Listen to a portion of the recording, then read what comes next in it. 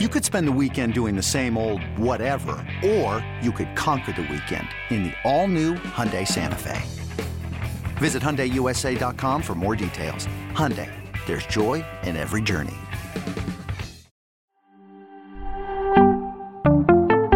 Let's get ahead of next week's waiver wire next on Fantasy Football Today in 5. Welcome to FFT in 5. I'm Chris Towers here with Dan Schneider to talk about some under-the-radar waiver wire targets to consider adding before Sunday's games. And the whole idea of this is, hey, maybe something happens between now and the start of the games the end of the games, I guess, where, these guys might have more value, and it's just valuable guys to have on your bench if you can afford it. If you've got a roster spot to play with, if you had been able to stash Tyler Algier this time last week, that would have worked out pretty well with Cordero Patterson's injury. Tyler Algier looking like the starter for the Falcons. And I'll go ahead and mention one name just to get us started with Caleb Huntley, who saw his first action last week, ran. It was a weird situation for the Falcons where they ran 14 runs in a row, which is something that you basically never see. But he got 10 of those. It was basically like over two drives where he ran for 54 yards on 10 carries and a touchdown. I thought he looked pretty good. I don't necessarily have a strong opinion on whether he or Tyler Algier looked better. I expect Algier will get the first opportunity to be the lead back, but this is an offense that wants to run the ball a lot. They run the ball really well. Their blocking is really good. I think they were second in pass block grade from PFF so far this season. So this is a situation with the Falcons where you might just want a taste of this backfield, and Caleb Huntley is only 28% rostered right now. And a couple other names to consider adding before Sunday. DJ Chark, he's 24% rostered. He was upgraded to a limited participant in practice Thursday. The Lions have a ton of injury issues right now. Josh Reynolds is on the injury report. He did practice Thursday as well, but Amon-Ra St. Brown didn't.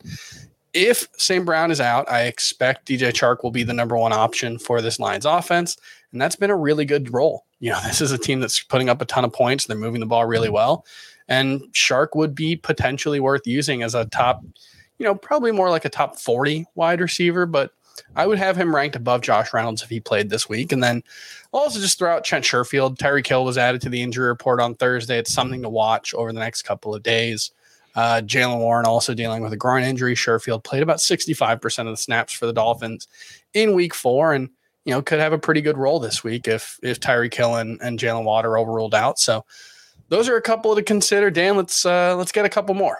Yeah, so if you listened to this one last week, you got the Jaguars defense for this tasty matchup this week, but it doesn't stop just there. If you missed them and they're still on the wire, you can get them now, and then next week they have Houston, then Indy, who's been the lowest scoring offense in the NFL, then the Giants and Denver. That's a nice four-game stretch, and if not, maybe look at the Bengals defense. They have the Saints and Falcons coming up, which is nice. I look at a few other position player stashes too. I'm going to keep screaming Jamison Williams, the 12th overall pick in the draft, insane talent. He's getting closer. I also like Desmond Ridder if you're in a 2 QB league. It might be too late, but it's getting close to the point where Mariota will be benched. Winning that game last week is not going to help that, but a couple more losses, maybe we get there.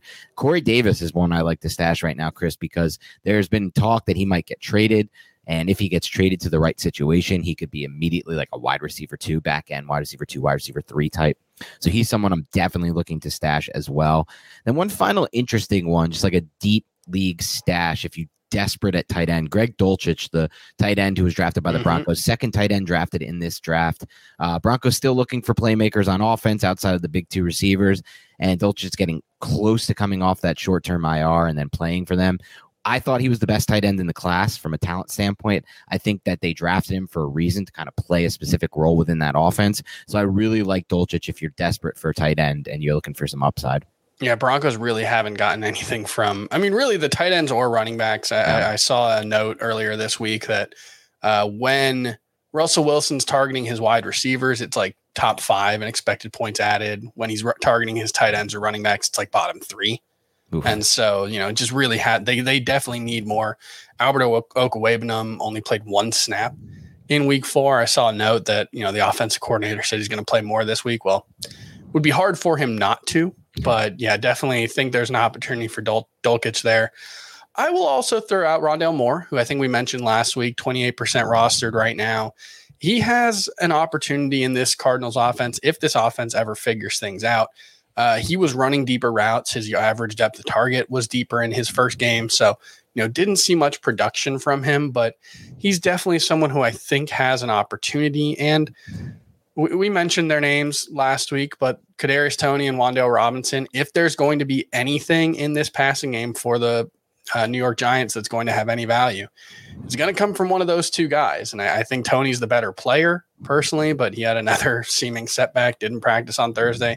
No idea if he's going to play, but if you've got room on your roster for one of those two guys, I think they have some value. So consider those guys if you've got some roster spots to play with. We'll be back on Sunday morning with the latest on all the injuries and more start-sit questions. We'll see you then.